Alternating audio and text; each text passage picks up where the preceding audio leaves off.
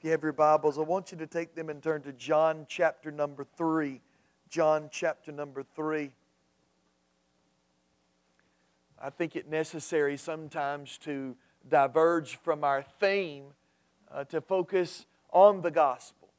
This church, my vision for this church is for it to be a church saturated with the gospel, saturated with gospel teaching. And although we will preach things from time to time that will be necessary for the growth and the progression of our lives as believers in Jesus. So that's why we've been focusing on prayer. And I can't begin to tell you how God has helped me and enriched my life as far as my time alone with the Lord in prayer as I've experienced over the last few weeks as we've focused in on prayer. But we oftentimes will need to be head on in our focus on the gospel.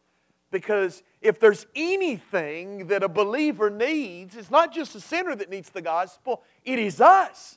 We need to be reminded of what the gospel is and how important, and never lose sight of, if we are saved, if we do know the Lord, what God has done within us by the gospel. And you know, Spurgeon, and I think it was Spurgeon that emphasized a lot, often, to preach the gospel to yourselves. It's important for us to make our calling and election sure. Preach that gospel to ourselves. And so we're going to look at something that Jesus taught that I believe is echoed throughout the New Testament, and that is the new birth. And I want to speak to you this morning on the necessity, the absolute necessity of the new birth. And we find that teaching in John chapter number 3 in verses 1 through 16. So I'll read our text here, John chapter 3, verse number 1. Now there was a man of the Pharisees named Nicodemus, a ruler of the Jews. This man came to Jesus by night and said to him, Rabbi, we know that you are a teacher come from God, for no one can do these signs that you do unless God is with him. Jesus answered him, Truly, truly, I say to you, unless one is born again, he cannot see the kingdom of God. Nicodemus said to him, How can a man be born when he is old? Can he enter a second time into his mother's womb and be born? Jesus answered, Truly, truly, I say to you, unless one is born of water and of the Spirit, he cannot enter the kingdom of God. For that which is born of the flesh is flesh, and that which is born of the Spirit is spirit. Do not marvel that I said to you, you must be born again. The wind blows where it wishes, and you hear its sound, but you do not know where it comes from or where it goes. So it is with everyone who is born of the Spirit. Nicodemus said to him, How can these things be?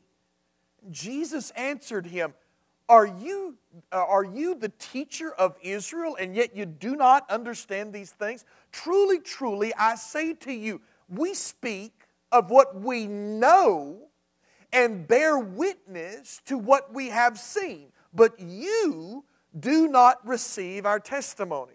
If I have told you earthly things and you do not believe, how can you believe if I tell you heavenly things? No one has ascended into heaven except he who descended from heaven, the Son of Man. And as Moses lifted up the serpent in the wilderness, so must the Son of Man be lifted up, and whoever believes in him may have eternal life. Verse 16, For God so loved the world that he gave his only Son, that whosoever believes in him should not perish, but have everlasting life. Because of his writings and inventions, Benjamin Franklin was probably one of the most famous people of his day.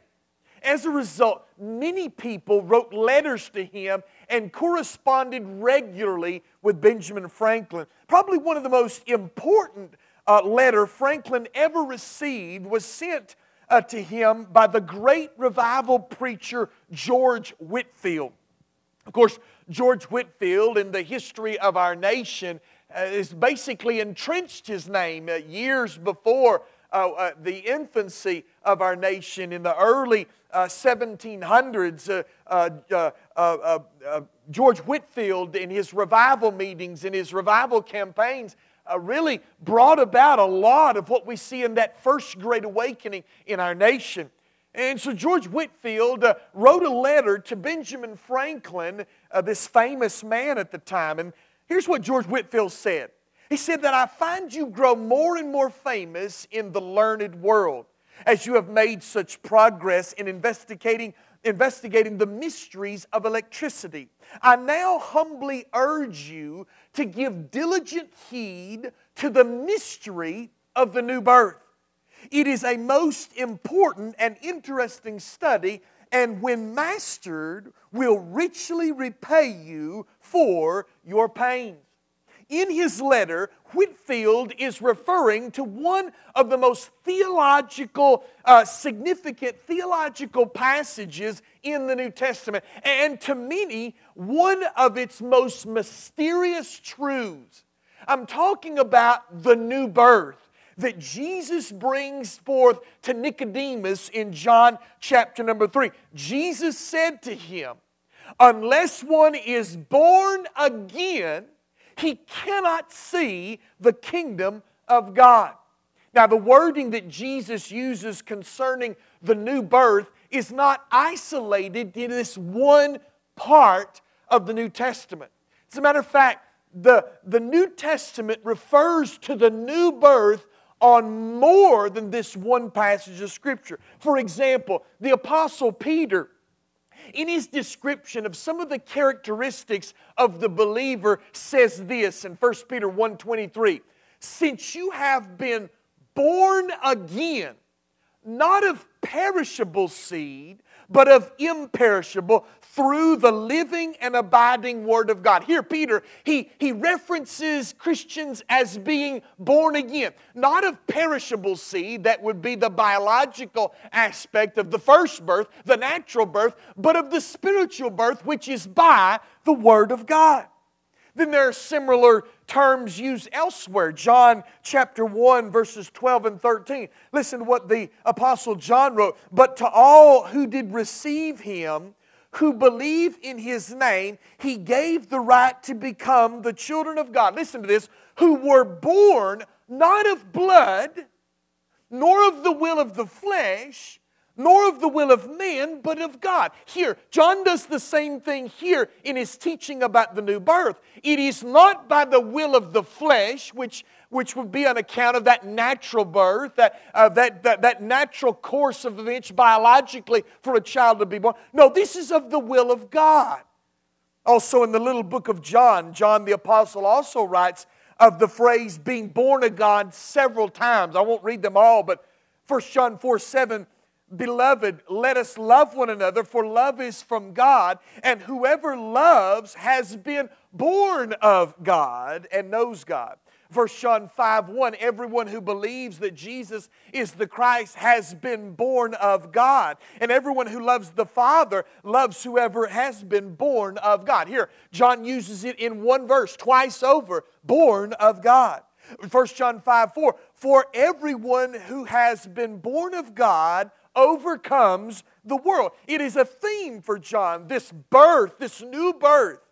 But it's also referenced by James, the brother of Jesus. Listen to what he said as he hints at this same theme of being born of God. James 1:18 says, of His own will, that is God's will, He brought us forth by the word of truth. That phrase, brought us forth, comes from that same idea of being begotten or being born.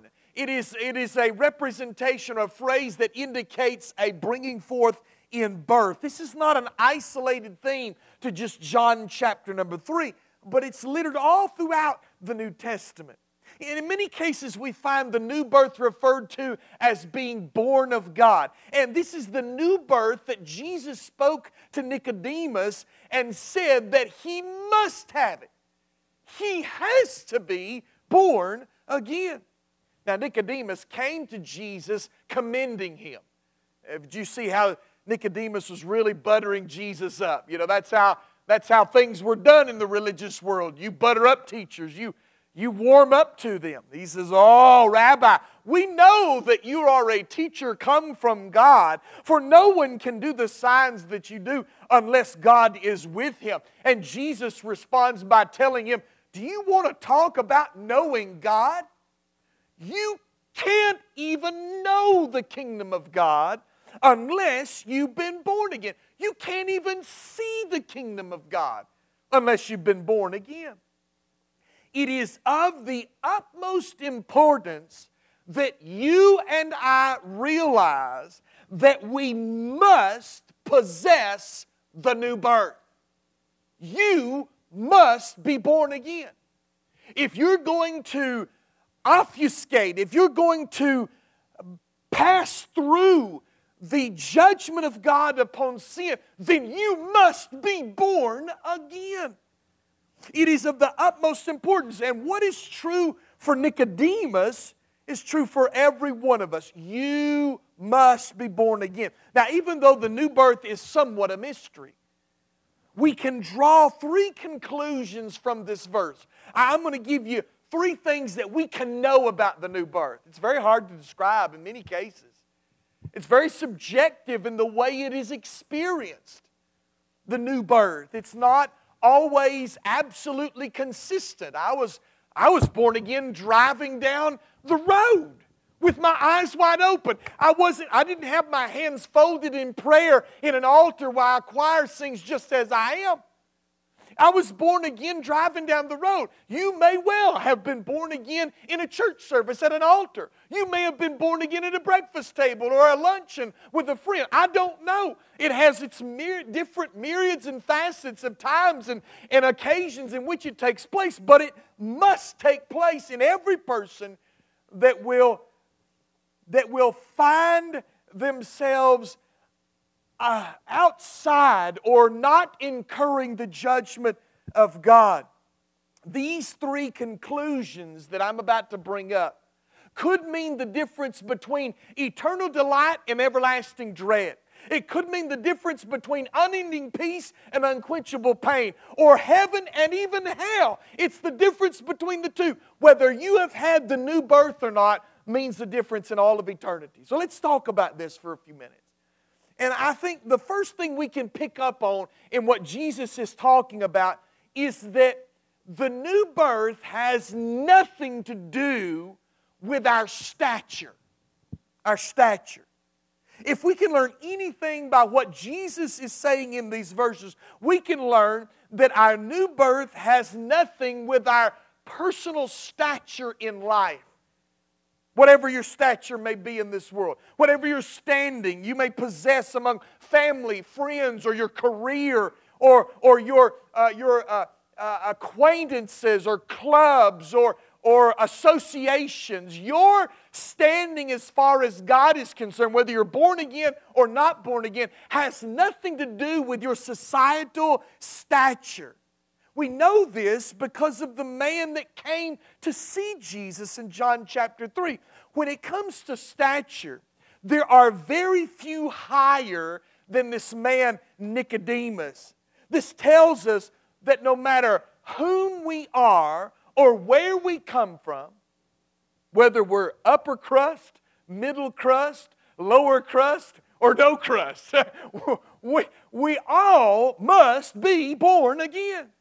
Notice, first of all, we know that it's not your reputation that means something about being born again. In verse number 1, it said Nicodemus was a ruler of the Jews. This phrase indicates that he was a member of what is called the Sanhedrin, the ruling body in Israel, both culturally and religiously. It was almost like Nicodemus was a Supreme Court justice, so to speak. The Sanhedrin is a Hebrew word indicating the 70, and you'll go all the way back to the teaching of Moses and how that God instructed Moses to set aside 70 men. That is the infancy of this Sanhedrin, this ruling party culturally and religiously. Remember, Jewish culture, Jewish religion and culture were blended fully together, all right, in the way that they live. We're used to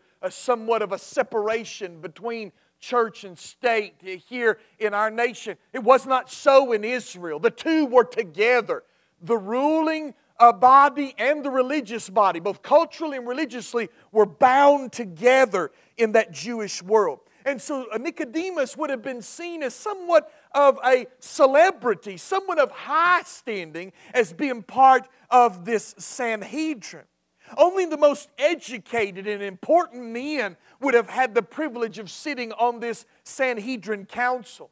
Nicodemus was a member of that. And in fact, there is evidence in some historians of that time that his family was selected by the officials to represent the nation of Israel. Some indication that maybe his family had been somewhat of an emissary to other countries to represent Israel, the people of God, somewhat like an ambassador. So you could see that Nicodemus' family had a very high standing in Israel. Everybody would have known Nicodemus. Nicodemus was a man of no small reputation. When he walked down the street, no doubt people would recognize him and stop to talk to him. And yet for all of his renown and all of his respect, he comes to Jesus and he's laying it on. Oh, we know you're come from God. And Jesus basically says, Nicodemus, you don't know what you're talking about. Unless you have been born again, you can't even see the kingdom of God. You don't know anything about God, Nicodemus. You see, you can have a high standing.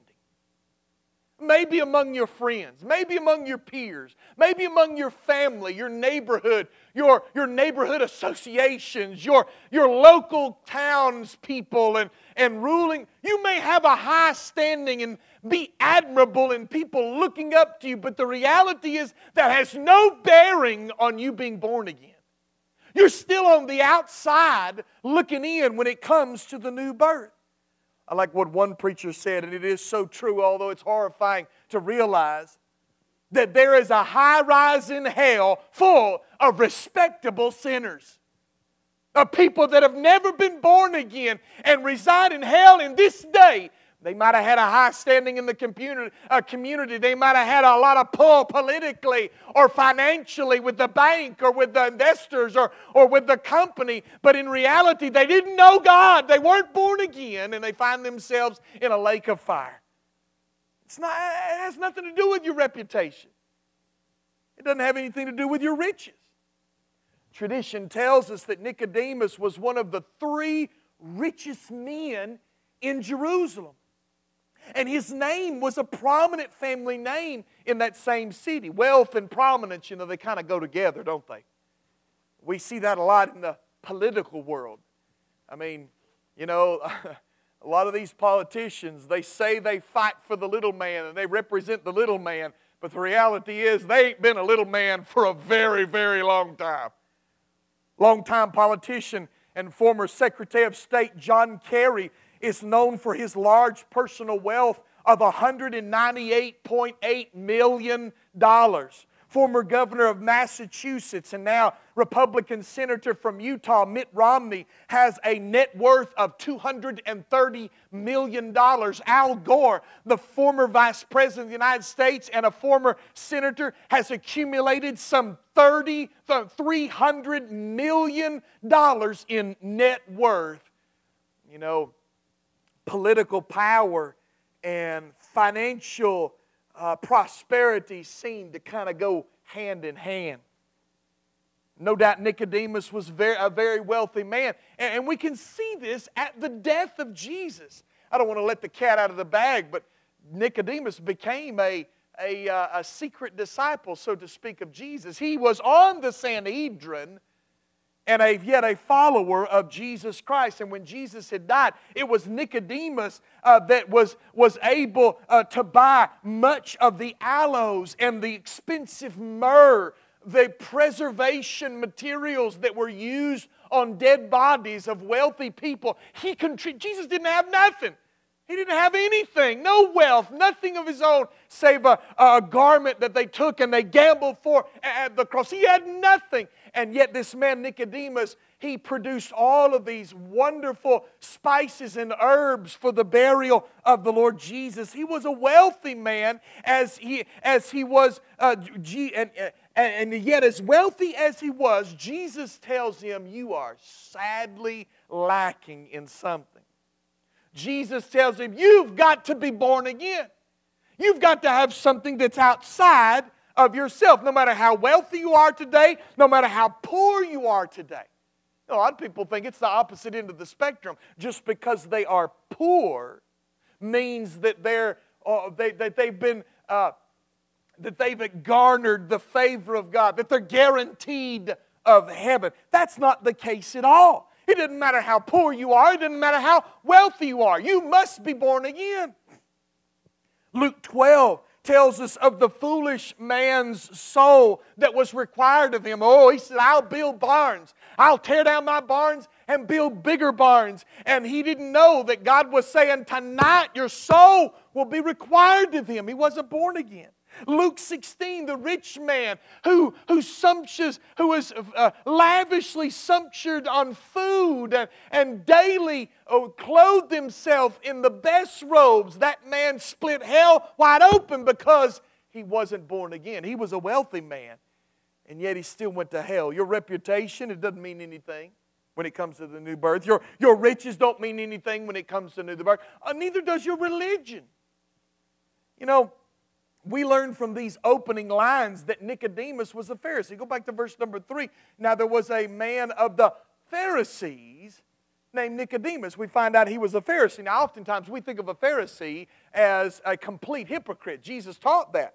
And no doubt in many of the cases that was the situation. They would say one thing with their mouth and do something completely else with their actions. But that wasn't the case in all of the Pharisees. Pharisees were devout, Bible-believing Jews. They would have been called the fundamentalists, the starch religious conservatives of their day. They were ultra-believing in the miracles of the Old Testament. You read the life of the Apostle Paul in the book of Acts and how in one of the trials of Paul, there was the Sadducees on one side and the Pharisees on the other, and both of them wanted to convict Paul. Both of them hated Paul. And then Paul saying, well, I'm being charged because I believe in the resurrection. You'd have thought he set off a bomb in the middle of the room because the Sadducees didn't believe the resurrection. The Pharisees, I'm not pointing at you, Grayson. The Pharisees over here, they believed in the resurrection. And so automatically the Pharisees jumped up in Paul's defense and the Sadducees started arguing with them and a fight broke out between amongst them. But they were the believers of miracles. They were believers of the great God of Israel. And so no doubt Nicodemus was a sincere man. I don't doubt that. I think he came with questions of sincerity. I think his buttering up of Jesus in that opening statement is just part of his tradition in dealing with any man of a religious caliber or a teacher of the time. But I believe he came with some serious questions as to what Jesus was teaching. But these people, the Pharisees, were experts in the Scripture, and they were the theologians and teachers of the law. And yet Jesus says, you do not have all the answers, Nicodemus. It wasn't just a few seconds into their conversation that Nicodemus is puzzled. What do you mean? What do you mean by a new birth? Listen, joining a church, being baptized, in and of itself will not do. Knowing the Bible, reciting Scripture, doing certain things for, in and around the church does not guarantee that you are born again. It's something beyond that. It has something more to do than just your religion. You must be born again. You see, it has nothing to do with our stature. If we can draw anything from Jesus' conversation with Nicodemus, we know that being born again has nothing to do with a high stature or even a low stature. And notice, second of all, not only have has nothing to do with our stature, but it has something to do with the Spirit. Jesus, as He's talking to Nicodemus, He goes in and begins to talk about the Spirit. He said in verse number 3, "Truly, truly, I say unto you, unless one is born again, he cannot see the kingdom of God." And Nicodemus said to Him, "How can this be?" I mean, just in the middle of conversation, he's lost his ball in high weeds. "How can this be? A man be born when he is old? Can he enter the second time in his mother's womb?" And then Jesus begins to teach more further. He says, "Truly, truly, I say to you, unless one is born of water and the Spirit, he cannot enter the kingdom of God. That which is born of the flesh is flesh. That which is born of the Spirit is spirit. Marvel not that I say to you, you must be born again." You know, this born again term, it's really kind of entrenched itself in our culture around us. I remember back in the late 70s and 80s, around that time period, many of the headlines had a lot to do with several high-profile people claiming to be born again. A lot of people had questions, and a lot of people used and threw around that term born again a lot. Chuck Colson, who was sent to prison for his part in the Watergate scandal of the Nixon administration, wrote a book telling about his conversion experience when he was in prison. And the book was called Born Again. Shortly thereafter, Jimmy Carter, who was running for president at the time, said that he had had an experience which he described as being born again, obviously keying off these terms that Jesus is talking to Nicodemus about. The question that is always surrounded the term being born again is, what are they talking about? What do you mean born again? And that's what Nicodemus asked.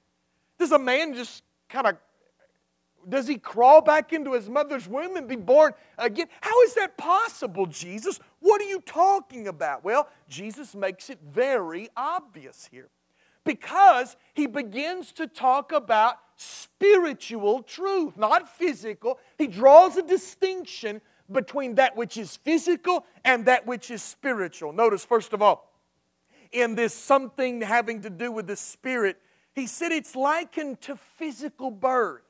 Physical birth. Jesus said, "Truly, truly, unless a man is born of water and the Spirit, he cannot enter the kingdom of God." Now, Jesus here is beginning to shed light on what He's talking about here. Now, there's no shortage of controversy when it comes to these verses. Many have taken the words of Jesus, "You must be born of the water and of the Spirit," to mean that a person cannot be born again unless they are baptized physically in water and also born again, saved spiritually by God's salvation. But look at verse number 6 again. I want to look at it very closely. How Jesus follows the water and the Spirit up. He says, "That which is born of the flesh is flesh, and that which is born of the Spirit is spirit." Now, if we follow the lines of Jesus' teaching, what He said in the preceding verse, that which is born of water, is to compare to, in the next verse, that which is born of flesh. So what is He talking about here? Well, I believe that there is a correspondence. The first half of verse number 6, first part of verse number 5 is to be compared to the first part of verse number 6. So, if that is the case, if that which is born of flesh is flesh, and that which is born of spirit is spirit, then verse number 6 sheds light on what He's meaning on verse number 5. You see, a lot of people think that water there means water baptism, like what we're going to do to Kaylin in coming days. We'll baptize her in the baptistry up here. But in reality, that's not what it's talking about. What it is talking about here is a fleshly birth, and that it is talking about that amniotic fluid that is released just prior to the birth of a child. You know as well as I do that in the running or in the pregnancy, when the baby's about to come, you know what happens? All of a sudden, there is a release of that amniotic fluid, and that's what, "Oh, buddy, the contraction's here. We got to get to the hospital." You know what I'm talking about? I believe clearly that that's what Jesus is referring to, and that's what Nicodemus would have readily recognized. That water is an emblem of that physical birth. That is a fleshly birth. That's part of that water birth, the water of being the embryonic fluid, that water that comes forth just prior to physical birth. And then when he says, that which is born of the water compares to the flesh. That which is born of water, flesh is of flesh. And then there's the birth of the Spirit. Unless you're born of water and the Spirit, you cannot enter the kingdom of God. That which is born of flesh is flesh. That which is born of the Spirit is spirit. The second half of the verse, of verse 5, compares to the verse number 6. It is a spiritual birth. It's not a physical birth. He answers Nicodemus' question. Nicodemus asked, do we get back in our mother's womb and be born again? And Jesus says, no, Nicodemus, that which is of flesh is of flesh. That embryonic fluid, that natural course of birth is a fleshly birth. This is a spiritual birth. It's different. It's not the same. It's comparatively, it can be compared, but it's not the same.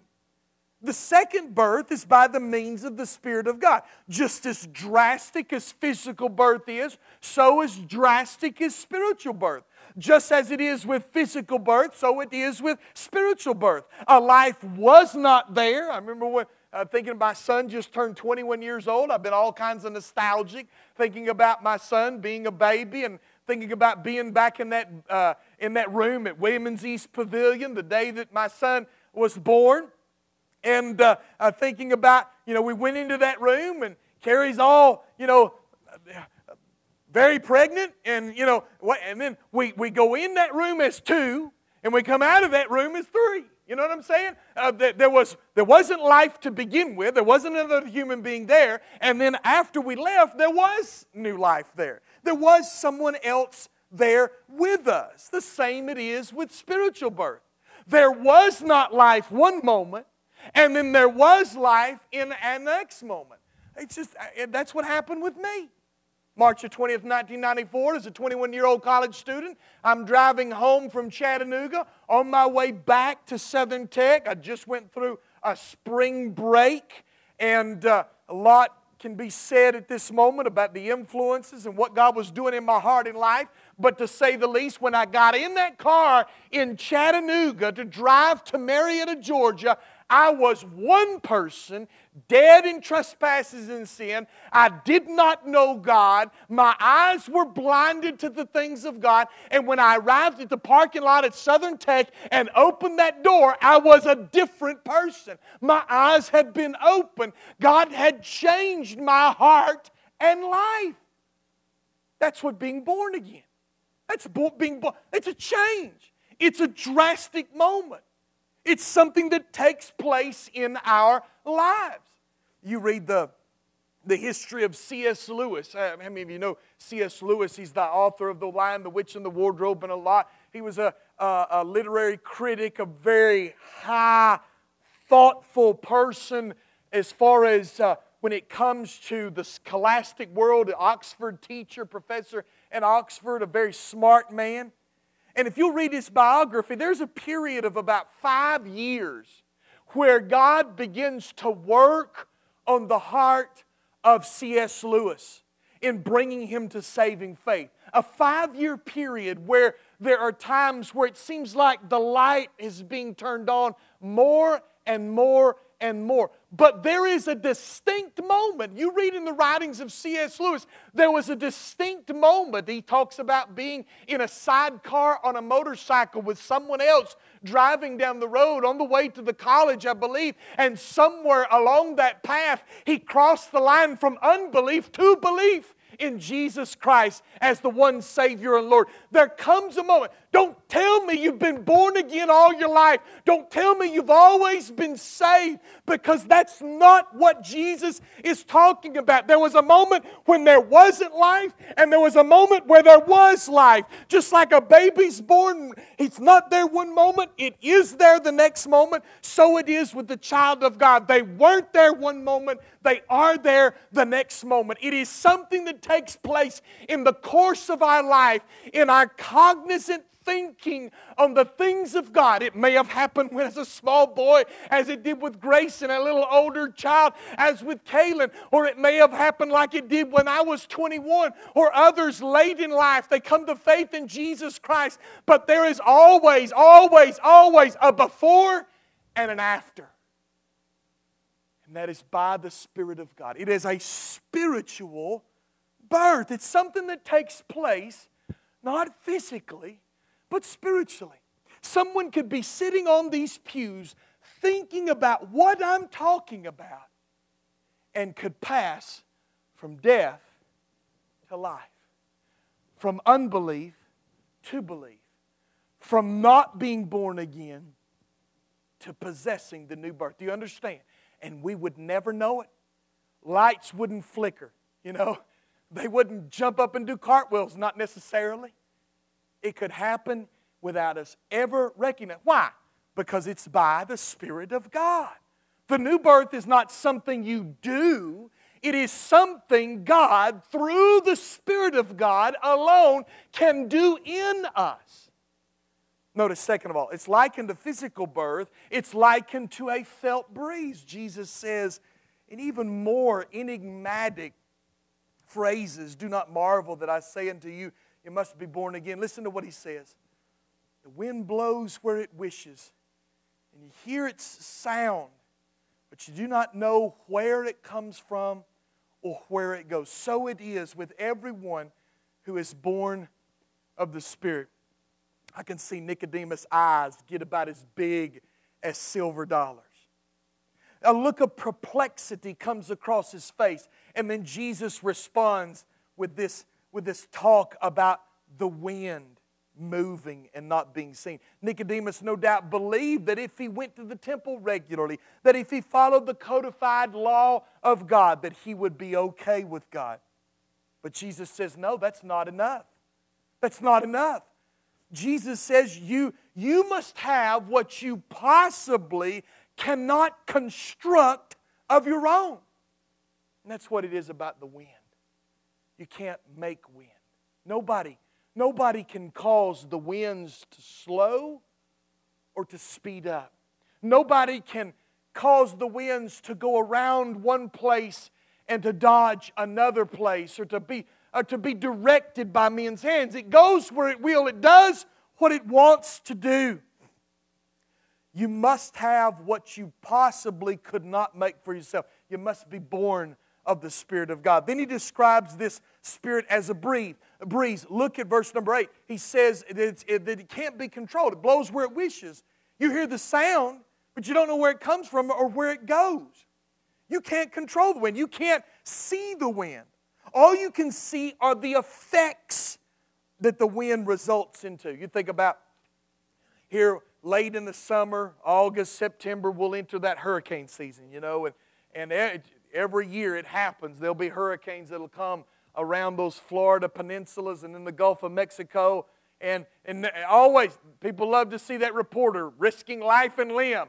Well, Bob, the winds are 60 miles an hour here, and I'm barely hanging on, but as you can see, trees are, you'll see the palm trees being bent down like this, and you'll see debris being tossed behind him, and he's barely hanging on for his dear life. But you never see the wind. You see the effects of the wind. You see what the wind does, but you never see the wind. You never see it. It's powerful, and yet we never see it. You see, you only see the results of the wind. When a person is born of God, the impact is seen in the resulting change in a person's life by the powerful presence of the Spirit of God. You see the change when it takes place. You see the results of the visitation of the Spirit of God. Listen, I'm not perfect by any stretch of the imagination. There's a streak of sin and self that runs through me that I have to fight every day. But before I was saved, before I came to know Jesus Christ, I was one of the most cocky, arrogant, spiteful individuals. I still got a little streak of spite. Y'all pray for me. I got to fix it. I got to get the Lord to fix that. But you just talk about one of the most spiteful, hateful, and especially when it came to the things of religion. I hated going to church. I didn't want to have anything to do with those. But if I was home, man, I made sure I went because I needed to put on the airs with my parents. They needed to see me in church. So I wouldn't get all kinds of questions as to why I wasn't going to church. But when I got out of that car, there was an earnest desire to tell the people that had prayed for me, that had loved me, what God had done in my heart. I'll never forget, I was on Facebook the other day, and an old teammate of mine at Southern Tech, Jabbar Dozier, he posted a picture of this bald guy with his face kind of turned, and he told someone else, hey, that's Clay. And I said, hey, is that Clay Davis? And he's like, yeah, that's Clay Davis. I said, man, I've been looking for him for years. Please tell him I said hello. Clay Davis was one of my best friends, and this one year I was at college. We were tight. He was my good buddy. But Clay, I remember when I came back to Southern Tech and I got out of that parking lot, I had my bag on my shoulder, and I'm running upstairs, and I'm crying. Listen, not everybody cries when they come to faith in Jesus. I'm not saying that, but I was broken, weeping, going up the stairs. Well, as I'm going up the stairs, Clay Davis is coming down the stairs. And he's like, Ronnie, what's wrong with you? Is everything okay? And I grabbed Clay. You know, he's like 6'8". He's a big old tall guy. I grabbed him practically around the waist, and I said, Clay Davis, I just got saved. Never in a million years would I ever say that to one of my college buddies had not God's Spirit done something inside of me. I do not know to this day what compelled me to tell my friend what had just taken place in my heart and life, other than the presence of God's Spirit inside of me. I'm not perfect by any means, and I do not want to put myself as a pedestal, on a pedestal in front of you, but I do say this.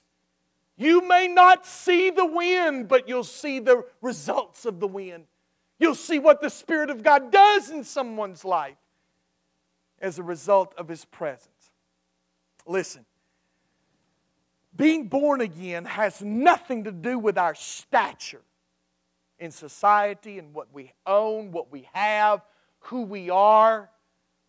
It has something to do with the Spirit, and I've not fully really described it. To be honest with you, it's hard to describe the Spirit's work in salvation. You look at conviction and the drawing to Jesus and how the Spirit points us to Christ and our need of Christ, that wooing of God by His Spirit. There's so much to be described there. And Jesus is somewhat vague in what He says, but we know this. It has something to do with the Spirit of God. And I want to enforce this. It has something to do with the Spirit of God. Therefore, it can happen at any time. And it cannot happen at another time. There's been a lot of people I've talked to about the things of God in their lifetime that, well, you know, when it comes right, you know, when I got to straighten, that's what I used to tell myself. Man, when I'm out of high school, I'll get things right with God and I'll get all that settled. But right now, I've got too much on the line, man. My reputation for being too cool is too good for me to mess it up with any kind of religious stuff. And then when I got into college, I'm like, hey, man, listen, I don't have to straighten up and fly right. I can do what I want to do right now. I'm having a good time. Everything's going all right. I'm having a party scene, man. I'm having a great time. When I get married and I got to straighten up and be a parent and be a respectable person, then I'll get right with God. And I kept kicking that can down the road. Hey, listen, you're not in control of that. You don't know. The Spirit of God may be dealing with you right now, and that may be the last time He has. My spirit will not always strive with man. The Bible says in the book of Genesis how that He strove with men. He won't always strive with you. He won't always deal and convict and draw. Respond today as time is of the essence. Come to Jesus right now. Don't put it off. You don't know when the Spirit of God won't be, because it has everything to do with the Spirit of God. It has something to do with the Spirit. Last of all, it has everything to do with the Son. Jesus begins to go in and get very specific about what it means to be born again. In verse number 9, the great teacher and theologian Jesus says, this great theologian and this great teacher and theologian of Jesus' day says, how can these things be? Warren Wiersbe is quoted as saying, Nicodemus came by night and he was still in the dark. He could not understand the new birth even after Jesus had explained it to him, end quote. Jesus continues his explanation, and this time not focusing on the activity of the new birth, but the author of the new birth. How does the new birth take place? He may be talking about the Spirit and how this is a spiritual birth. This is something that the Spirit of God does. It's not natural. It's not physical, Nicodemus. It's something the Spirit of God does. But then he begins to talk about the author of the new birth, Jesus Christ, the Son of God and the Son of Man. Notice, first of all, he talks about his descent. In verses 9 through 13, Jesus gives somewhat of a rebuke to Nicodemus. Look at verse number 9. Nicodemus said, how can these things be? And Jesus said, are you the teacher of Israel, and yet you do not understand these things? Truly, truly, I said to you, we speak what we know and bear witness of what we have seen, but you do not receive our testimony. If I have told you earthly things and you do not believe, how can you believe if I tell you heavenly things? Jesus basically gives a rebuke. He pinpoints the problem. Nicodemus' problem was not that he didn't understand, but that he didn't believe. It wasn't that Nicodemus was confused. He was unwilling to believe what Jesus was telling him. Look at verses 11 through 12. He says, truly I say to you, we speak what we know and bear witness of what we have seen, but you do not receive our testimony. If I have told you of earthly things and you do not believe, how can I tell you? How can you believe if I tell you of heavenly things? Nicodemus has spent all of his life looking into the heavens, seeking to know God and to please God. But Jesus flat tells him what you have been looking up to is what I came down from. Look at verse number 13. No one has ascended into heaven except he who descended from heaven, the Son of Man. As Moses lifted up the serpent in the wilderness, so must the Son of Man be lifted up. Jesus says, you've been looking up into the heavens wanting to know God, and God has sent me to you, and you won't believe me. What you knew, Jesus is saying, what you know of revelation, I know of relationship.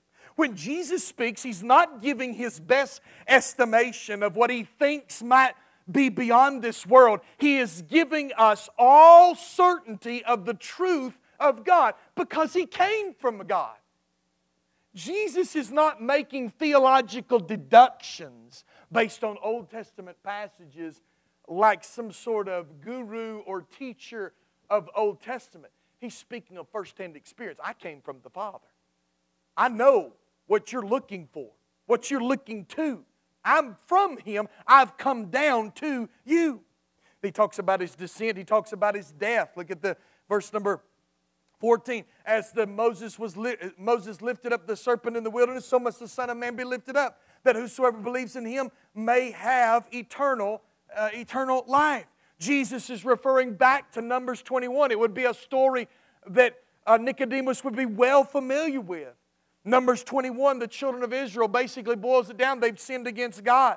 The Bible says that God sent in fiery serpents among them to bite the children of Israel, and they begin to die and to be bitten and to suffer venomous bites. And at the direction of God, the people cried out to Moses, and Moses cried out to God, and God directs him, take a piece of bronze and beat it into the form of a serpent, a snake, and mount it on a pole and lift it up for all the people to see. And all the news went out the camp. If you'll just look to the serpent, if you'll look to the brazen serpent, you can be saved from the death of the bite of these serpents. Jesus is telling Nicodemus that just like that serpent that was lifted up in the wilderness, so must the Son of Man be lifted up. The analogy, the picture is unmistakable. The lifting up is the crucifixion of Jesus Christ on the cross. Jesus is saying, when I be lifted up, men, women, boys, and girls can be saved from the deadly bite of sin by looking at me in faith. And that is exactly what happened some 2,000 years ago. During the time of Nicodemus, Jesus was lifted up on that old cross and to pay the ransom debt that you and I owed to the righteousness of God. Jesus died on that cross and to become the one that could save us from the bite of sin. On the cross, Jesus became cursed so that you and I could be blessed. Believe, Nicodemus. If you're here today, believe on the Lord Jesus Christ. If you've not come to faith in Him, believe on Him.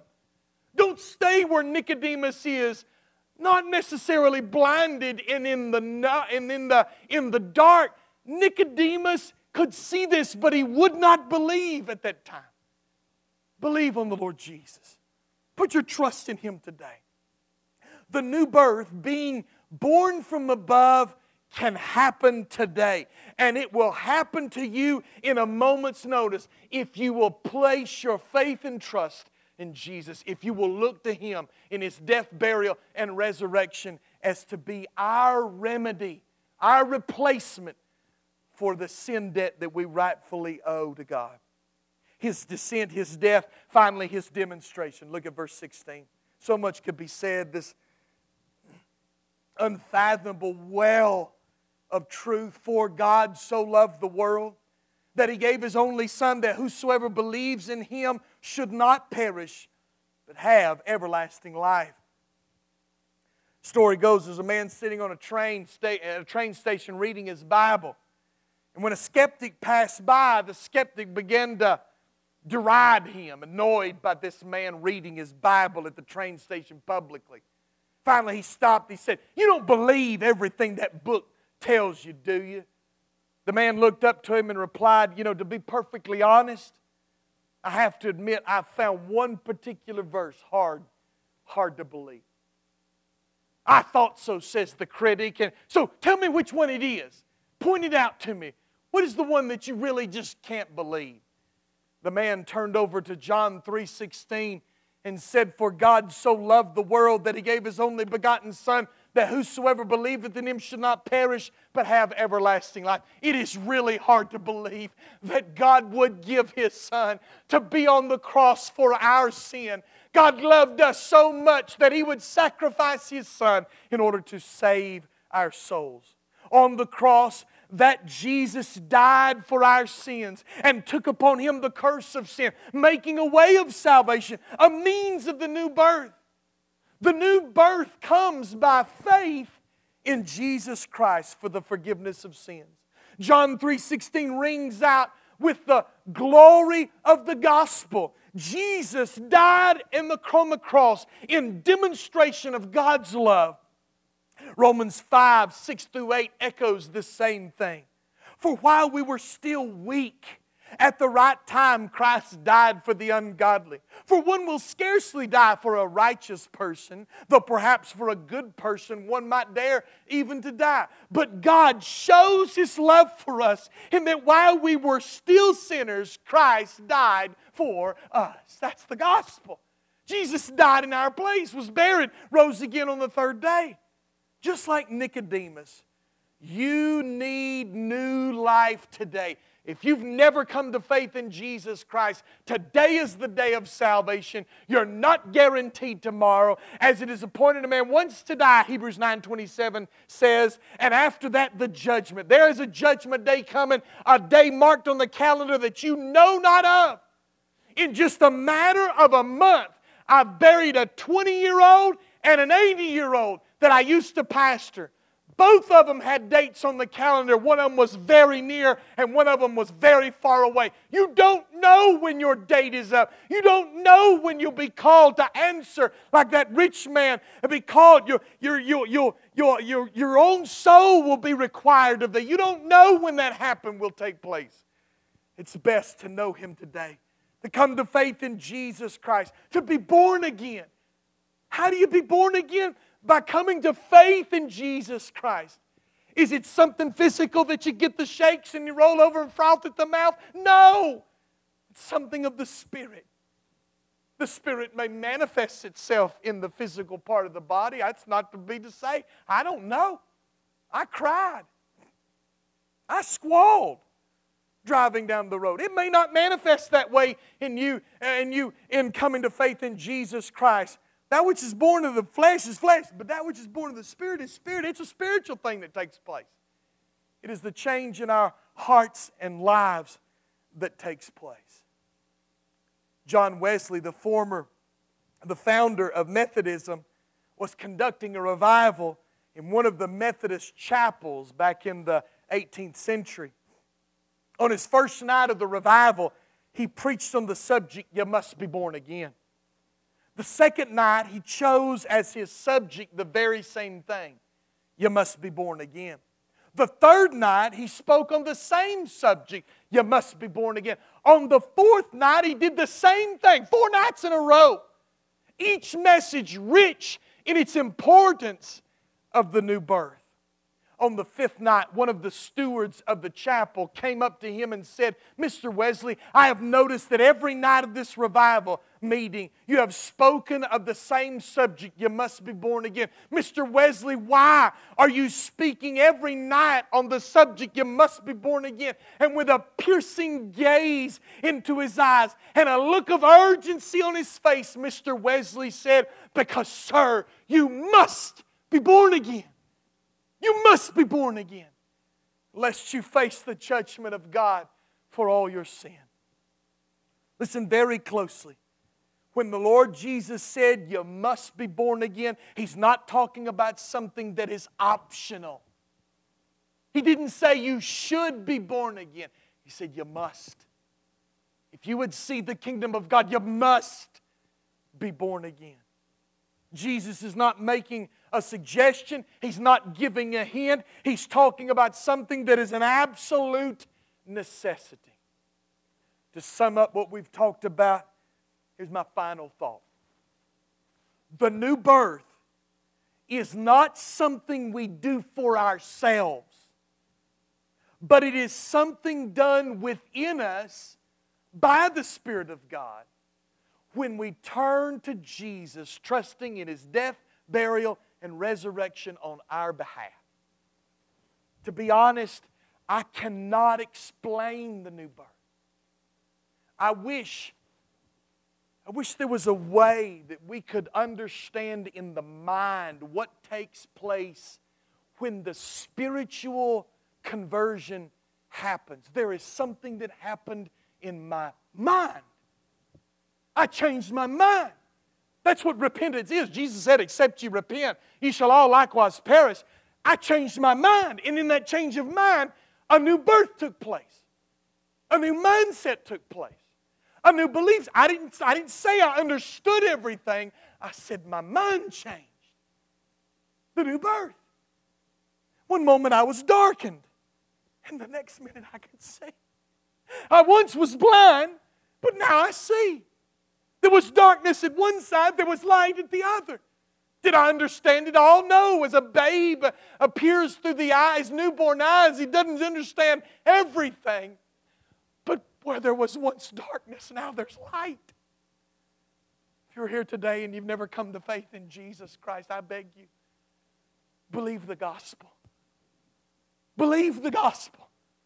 The good news that God loved you so much that He gave His only Son to live a perfect life, die ridiculed and terrorized on the cross, to be buried in a tomb, and physically, verifiably, unquestionably was raised on the 3rd day. Believe on Jesus. Believe on Jesus before it's too late. Let's all stand to our feet, every head bowed and every eye closed. If you're here today and you've never placed your faith and trust in Jesus, I'm not going to get you to wiggle an elbow or raise a hand. I'm going to beg you to come know Jesus Christ. Believe on Him today. If you're here and you do know Him, you say, "Brother Ronnie, I know what you're talking about. I could not in 1,000 years really explain what happened, but I know it happened. I know I changed. I know my mind changed. I may not be able to live it out all the time, but something happened inside of me." Worship God in this moment. Glorify Him for what He's done in your heart and life. endeavor to recommit yourself to daily live out that gospel in your everyday experience. Dear Heavenly Father, Lord, I love You. I thank You for the Lord Jesus. I pray for those that may be in this room without the Lord Jesus. They've never come to Christ in saving faith. We pray that they would come and know You today. God, for us that do know You, I pray that You would take us by the hand and that You would walk us down memory's lane. God, that You'd take me back to that dove gray Mustang with its red interior. And God, would You remind me how that I was driving down I-75, and at that point near Barrett Parkway as the freeway dipped in it, God, it was at that moment I turned to faith in You. After long conviction, after long pleadings with my heart by the Spirit of God, I believed in You. I reached out with a hand of faith, and You changed my heart and life. God, remind us of our new birth. Let us never forget it. God, I pray You'd take these gospel truths and emphasize them in our hearts and lives, and let us endeavor to live and preach that gospel to ourselves every day. Father, we ask this in Jesus' precious name. Amen and amen. We're going to sing a hymn. If you would like to respond, these altars are open. I'll meet you with a Bible, and I'll share with you the best I can from God's Word how you can know you're saved, how you can know you've been born again. But you respond. Page number 354, I surrender all. 354. There is a part of our salvation in which we surrender in belief to the Lord Jesus. We stop our running, we stop our refusing, and we yield to Him. I surrender all. Brother Roger. One, maybe two verses, and then we'll move on. I surrender all. You respond. Maybe there at your seat. Recommit yourself to following Jesus anew and afresh.